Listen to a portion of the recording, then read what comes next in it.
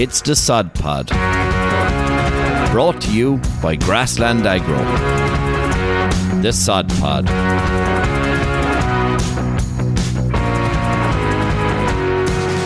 Hello, and welcome to episode 10 of the Sod Pod. We made it. So when we look back over the episodes we've ran so far from our soil sustainability program, we covered fertiliser calibration and first cut silage, grassland management and breeding. We also done a stint on clover, the grass 10 competition, silage management. Of course, we had our consultant vet Bernard Furlong in with us. We covered Pika with Bernard as well. And also in the last episode, we covered biodiversity. And look, keep the feedback coming. We're really loving the reach outs that we're receiving and suggested topics that we can cover. We're open to that to bring the listeners what they want to hear. But on this episode, we're going to cover something slightly different. Of course, we have our sustainability program, but one part that's often overlooked is social sustainability. What is social sustainability? Yeah, I'll take that, Jim. Good man, Chad. Yeah, social sustainability is basically twofold. The first one is within the farm gate, and that's really about having a work-life balance, which is something that maybe, especially in dairy farms, beef farms, tillage farms, we can often fall down on. You know, we just don't take enough time. And then, I suppose, from the broader picture, from an industry point of view, it's down to the social license to farm, which, you know, goes back to biodiversity, protecting water quality, animal welfare, all these different aspects. But I suppose we'll kick off with the work-life balance first. And, you know, I suppose moving across we'll start with dairy, we'll chat about beef there, and then we'll go into tillage. So, Sean, on dairy, it's probably something that, you know, dairy farmers are always busy, you know, all the time. Yeah, that's one way to describe them. But, like, I suppose I would argue that sometimes you come across farmers and they take too much on, and you know, they're killing themselves, and you know, they don't have a social life. Yeah. And I suppose a lot of farmers were saying it during COVID that sure we were isolating anyways. But like, whenever you actually think about that, it's a very poor statement, or it's a very poor reflection of an industry that there's not much life to it. And I suppose we need to we were in Pallaskenry College there recently, and Derek O'Donoghue was talking about one of the huge potential problems, a problem that he has at the minute, not being able to source a farm manager, but coming down the track is trying to get trained staff to work on a farm. Yeah. And I suppose Pallaskenry is a modern outfit, and they still can't get labour. So very, very worrying. It's like a nutrient management plan. It's like anything. It's farm specific. We have to look at our own farm and try and make it that maybe a more enjoyable place to work, and to entice young people or old people or any sort of people to come in and work. And I suppose that comes down to working hours. It comes down to facilities. There's people spending 3.5 hours in a milking parlour in the morning and in the evening, 7 hours a day in a milking parlour. Yeah. Do you know? So like, it's just, we really need to we need to make farms that are not already more labour efficient. And I think it's... But even going back to John's point there, just comparing beef and dairy and tillage farms, like just from a livestock point of view, like... obviously there's more margin on a dairy farm and it's more profitable. There probably are a lot of things beef farmers can do to make the system more profitable. You know, grassland management being a big one. I think because the margin is so tight and so minimal on beef farmers probably try to do a lot more work themselves, trying to cut down costs, and that is an issue, and it is a lot more affordable, and it's a lot easier for dairy farmers to contract out slurry, silage, spraying, you name it. Grass measuring, yeah, big one, yeah. But going back to Sean's point though, on the milking, that is it's a colossal part of it. Martina Gormley and Owen McHugh done a good bit of work on the milking side of things. What they found that the 16 and 8 milking interval had no impact on production. So it's just keep that in mind, that it had no impact on profitability on farm. That 16 and 8 interval. No impact. That's a key point. So you see a lot of the bigger herds now, they'll be going for the cows 3 o'clock. So basically the time to meet them is between 9 and probably 3 if we're doing a fertiliser plan, because they want to get finished up, and that's really important. Like, you know, the cows aren't going to have any more milk if you leave them for a 12-hour interval. Like, you know, if you milk at 6 in the morning, you start at 6 in the evening. And it's been consistent with it too, John. A lot of farmers do that though. You know, they wouldn't start until 5, half 5, 6, like, you know, and then there's snooker. Like, there's no way to get finished at a reasonable hour. Every farmer's not going to be finished at 6 o'clock, right? That we just have to accept that. And we're not saying that there's anything wrong with milking after 6 o'clock, but maybe what's done during the day, take it an hour or two off, or to do something else, or to spend time doing a hobby or something.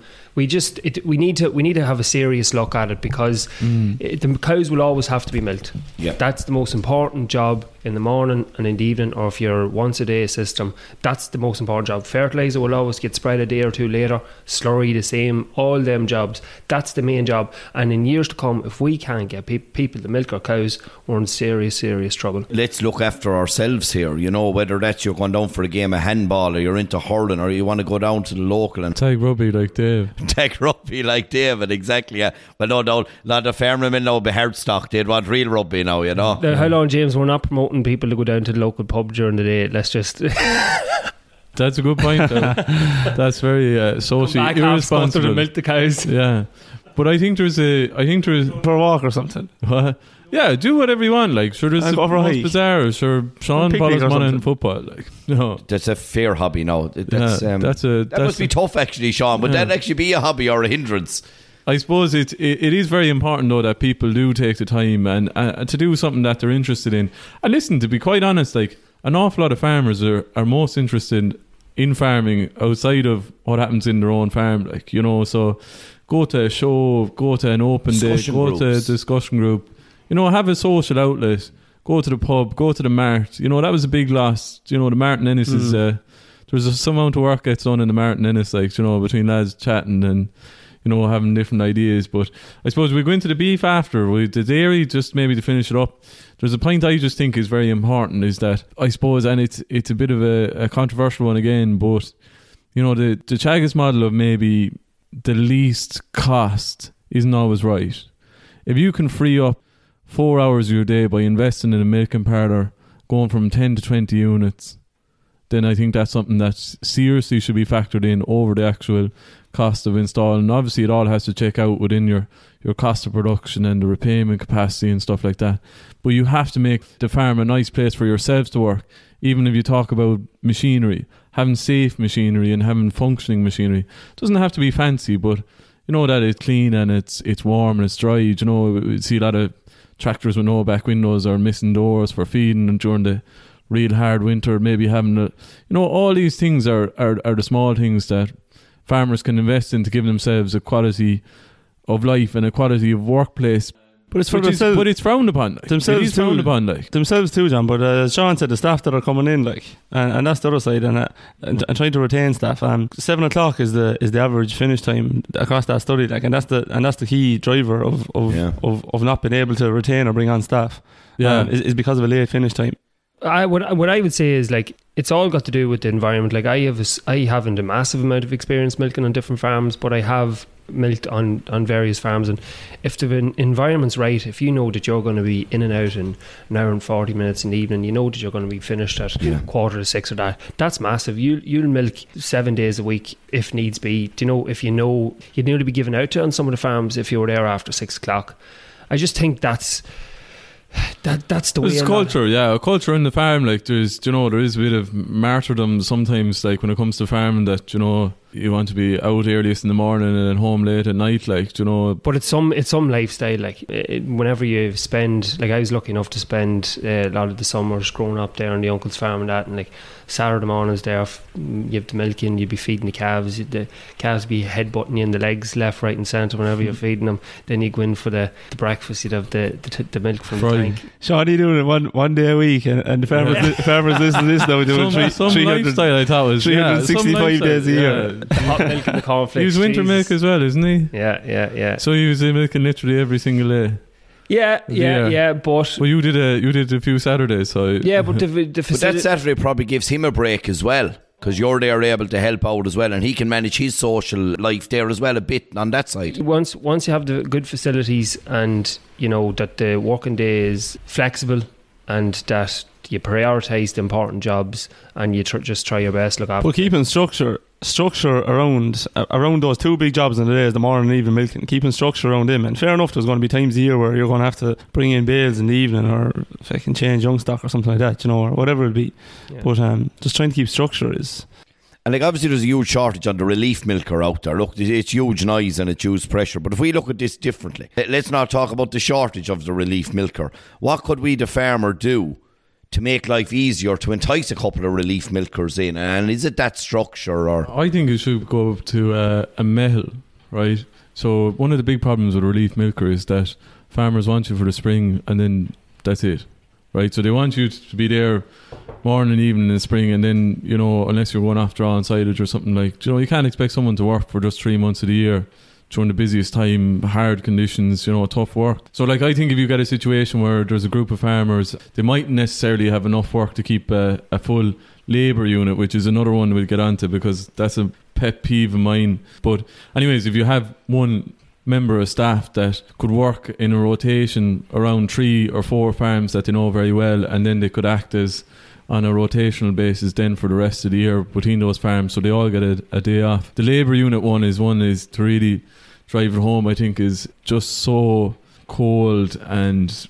ridiculous, really, that, you know, we talk about labour units and we talk about how hard it is to attract them, but these are people and we're calling them labour units. Yeah. You know, it's demeaning. I feel like, yeah, it's a measure, and I always pick up on it myself when I'm at a discussion group or anything like that. And when the farmer references the name of it's David or Sean, of the staff that he has on the farm, rather than call them labour units, so I think personable. Yeah, but not even that. It's just a sign of maybe, you know, that they understand how valuable they are to the system, because it is very impersonal, and these are real people. Like, and it's sometimes you wonder.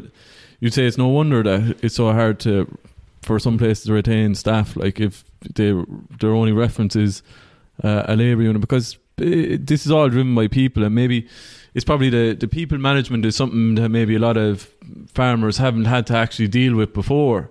Maybe having too high expectations of staff or too low expectations, giving them too much mundane work. You know, you have to give people ownership, responsibility, make them part of the team if they're going to flourish, like, and they're going to really add value to your farm system. And like, oftentimes they pick up on different bits and pieces, you know, these people who come in to help out in the farm as well.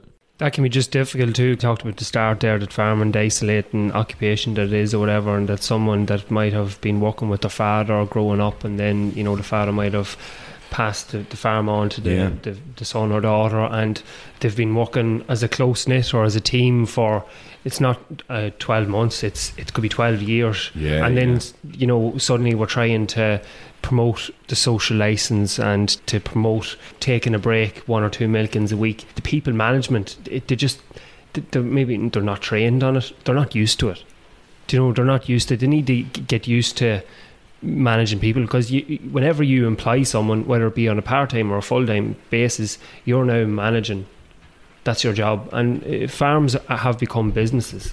They've grown, they've developed. It's a business that each farmer is running, and they're doing a very good job at it, but it takes a lot of time, and in my opinion, a lot of farmers are spending too much time whenever they could be subcontracting some of the labour or machinery work out.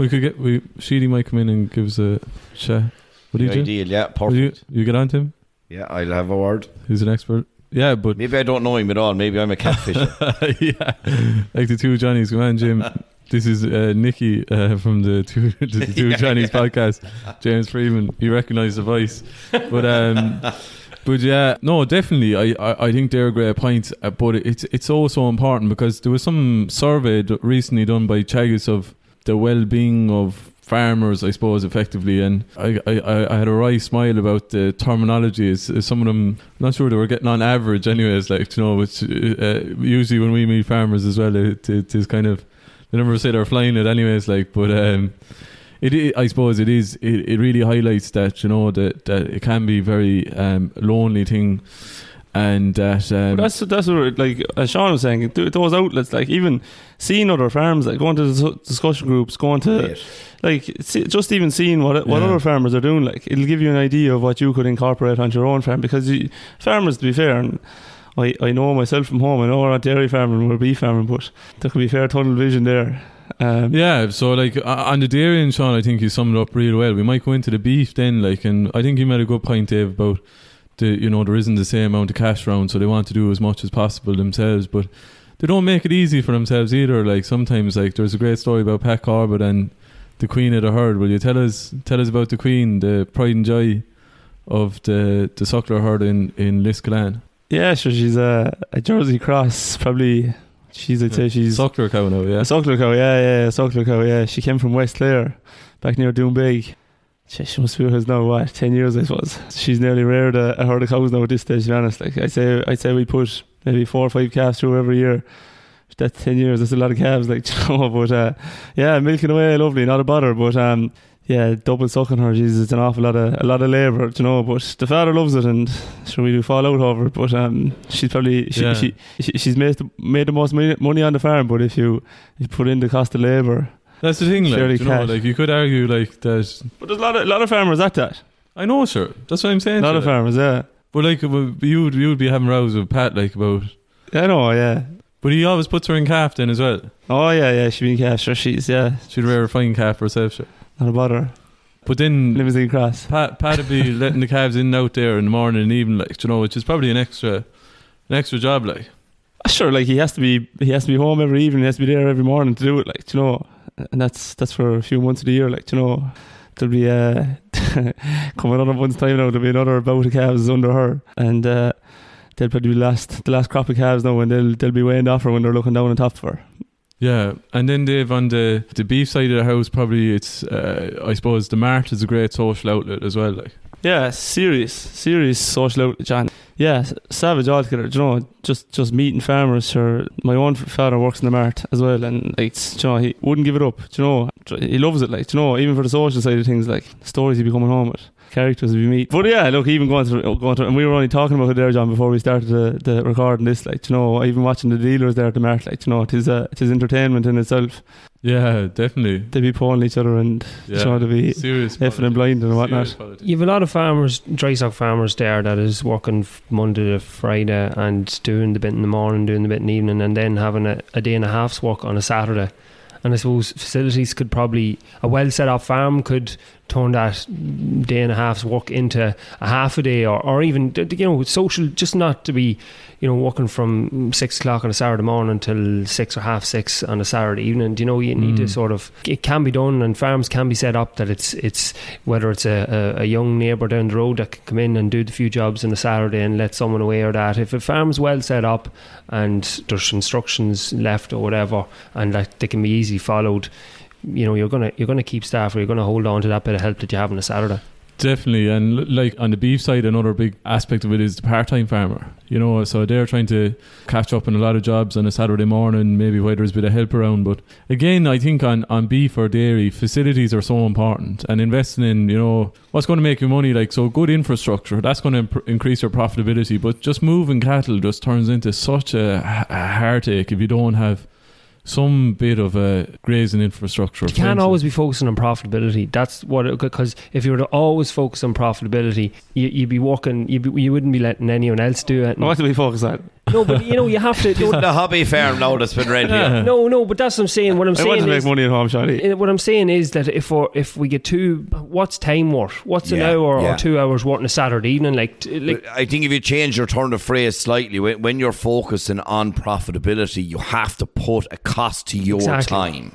Yeah. So we agree with you, Shawnee. Yeah. But look, you have to. You have to invest money to make money, like, and that is and that's the overarching. But the Greenfields is a prime example. Like, a lot of the time people give out about the topless cubicles. I'd have no issue with topless cubicles. They're absolutely perfect, very good. But just smaller things, like, there was no feeders in the parlour, like, for 350 cows, like, manhandling meal for all them, like, and the accuracy, now that's from early on the time now, like, and that was kind of the New Zealand way. But it's not New Zealand we're in either, like, you know. So like I think that you need to have facilities that are fit for a purpose. They don't have to be all the bells and whistles, doesn't have to be feed to yield, but just a good, practical, labour efficient system. But one simple thing, John, for it's for any livestock farm is grassland management, and it's back to the infrastructure. If you can invest in that, like good quality grass, often, even on a beef farm, you know, if you can get fresh grass in every 3 or 4 days, like, you know, on a rotation basis, and that's all going to be driven by infrastructure. But that's key to profitability, like. And then on the tillage side of the house, just to give them their fair share as well, like that, you know, there is this perception maybe that the tillage farmers are busy for, you know, 3 weeks of the year, 2 weeks on and a week harvesting, but they are so impacted by weather, is that the actual amount of available hours to, you know, spray fungicides, herbicides, with wind as well, like, because we just think if it's dry, then, you know, they can do whatever they want, and then in harvest it can be a huge problem as well. But they end up working very long hours over a very condensed period, and there's so much pressure then because the margins are that much tighter. And that's stressful too, John, on the tillage farmers. Huge, trying to find those windows. Myself and Sean and Killian Gregory were up in the Orchard County there last on an apple farm, and that farmer talked to us about trying to find windows to put on foliar sprays, like, you know, possible. And if the shower rain an hour after putting out a spray, he has to go again. Absolute headache. That was a high profile farmer that we were with, and one of the things that struck me, what he said, was that he'd know a lot of apple growers and within the county and across the island of Ireland, and what he said was he doesn't know of anyone under the age of 40 that has got into apples in the last 20 years. Like, you know, it's I don't know, like, and that farmer is relying on maybe 20-25 staff. Is that what he said? Whenever the picking season's getting on. So, you know, I suppose it just goes back to the social end of things, and we're relying. He has accommodation for them, the workers that come in, the seasonal workers, and he has a really good setup, and he gets the same staff every year. So he is obviously doing the job right. But if he didn't get that and his window passed for harvesting, that's a lot of money. It's the same with if you don't get your crop of cereal in, if you don't get the spuds in on time, you know, there's a lot of labour required to get the crops harvested. I actually want to ask you, James, your own opinion. Okay. Social media is an outlet for farmers. You see the amount of farmers on social media, James, is, you know, probably remarkable. Like, it's been a huge outlet for them as well. It brought on a new aspect. When you look at the farms up and down the country and what they're able to do, they're able to engage with a newer range of people, not only across the island. So historically, we were having a big chat there about the mart or the local pub or the GEA club or wherever, that them social circles that people could interact with. And Sean, you just referenced the apple grower, and he knew about 30 apple growers in the same area. So you have these little social circles, but what social media has brought is more and more of these guys into your life and into your world. Social media is not for everyone. Everyone understands that. Some people like to be on it to observe. Some people aren't on it. Some people are afraid of it. But there's a lovely element of talking about what you're at and learning from each other as well, and that can be really good, especially during COVID. It really took off during COVID as well, where was that element of lockdown, and, you know, we weren't able to go down to watch the local under 15 team playing hurling or whatever it was, but it's just been huge. It's a lovely outlet, and we can communicate with each other. What's the best platform? Maybe if someone is, you know, maybe there's a farmer in the different age groups and they want to interact with, like, what would you be saying? Maybe a 40-year-old who'd be 40? So that kind of that late middle age of 40. What would you best place to start if they're not on social media? Twitter, definitely. I suppose farming is huge on Twitter. It's nice, short and snappy. Obviously there is a bit of bad press that'll always be associated with Twitter. There can be a negativity cesspit there, but like if you look at the farming circles that are there, there's really great debates and talking about what's going on. We take the newer wave, the younger breed of the farmer. They love the world of Snapchat, and that's now evolved even into TikTok there as well, which is massive for we're not on TikTok. No, not just yet. We probably we'll see. We'll see. I'll set it up. Davey dancing away there to be ideal, you know. But it's unreal the amount of farmers that is actually interacting and getting, like, implementing things that they might see on someone else's farm, if they post up picture of that and then have a go on their farm. Like, you talk about discussion groups, like social media is very, very powerful too. Like, again, it's social. And that's the big thing. And like, it's all about respecting each other. Like, you know, when you've put up something out there, people will come on and be so complimentary. But look, I mean, now and again, there's something to be conscious of. There's always one ass out there to maybe say something bad about what you're doing. But like, the reality of it is people support each other. It's a great circle that you could be talking to a guy in Letterkenny and Donegal could start engaging. You could be down at Causeway and Kerry and you go, oh, you're so similar in so many ways. And that can be a lovely outlet as well, you know. Download your app there onto your mobile phone, set up your little profile and just have a look around and see what guys are doing and tip away. It is a nice other angle. But it's really helping our social license. Like, you know, you talked about the two pillars at the start there, John. Everyone's on social media, or most young people is on it, and it's a very powerful tool.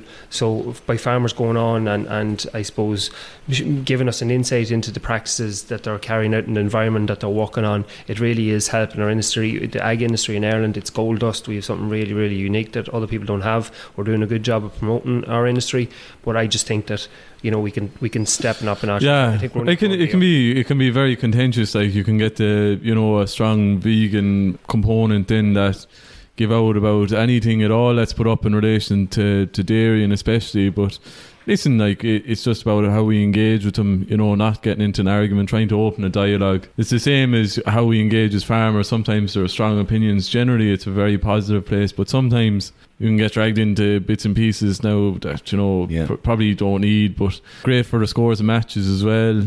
Oh, ideal for that. And most importantly, great to get the word out there in relation to Wordle, which is a brilliant game that James is obsessed with, and you can let the world know how you're getting on. There's an element of jealousy within the Sod Pod at my success rate on Wordle, let's be honest. Did you get it this morning, James, or me? I haven't gone near it yet, Sean, because I've been quite busy. We talk about work-life balance. I had to come in at 6:30 this morning to get organised for you to land in, so I hope to get to Wordle now this evening just after I eat the spud. Very good. Come on, James, fair play. So look, lads, we'll wrap it up there. That was a lovely, insightful conversation on social sustainability. Little tips, let's do it in a summary sense. Analyse every job you do and see what jobs are essential.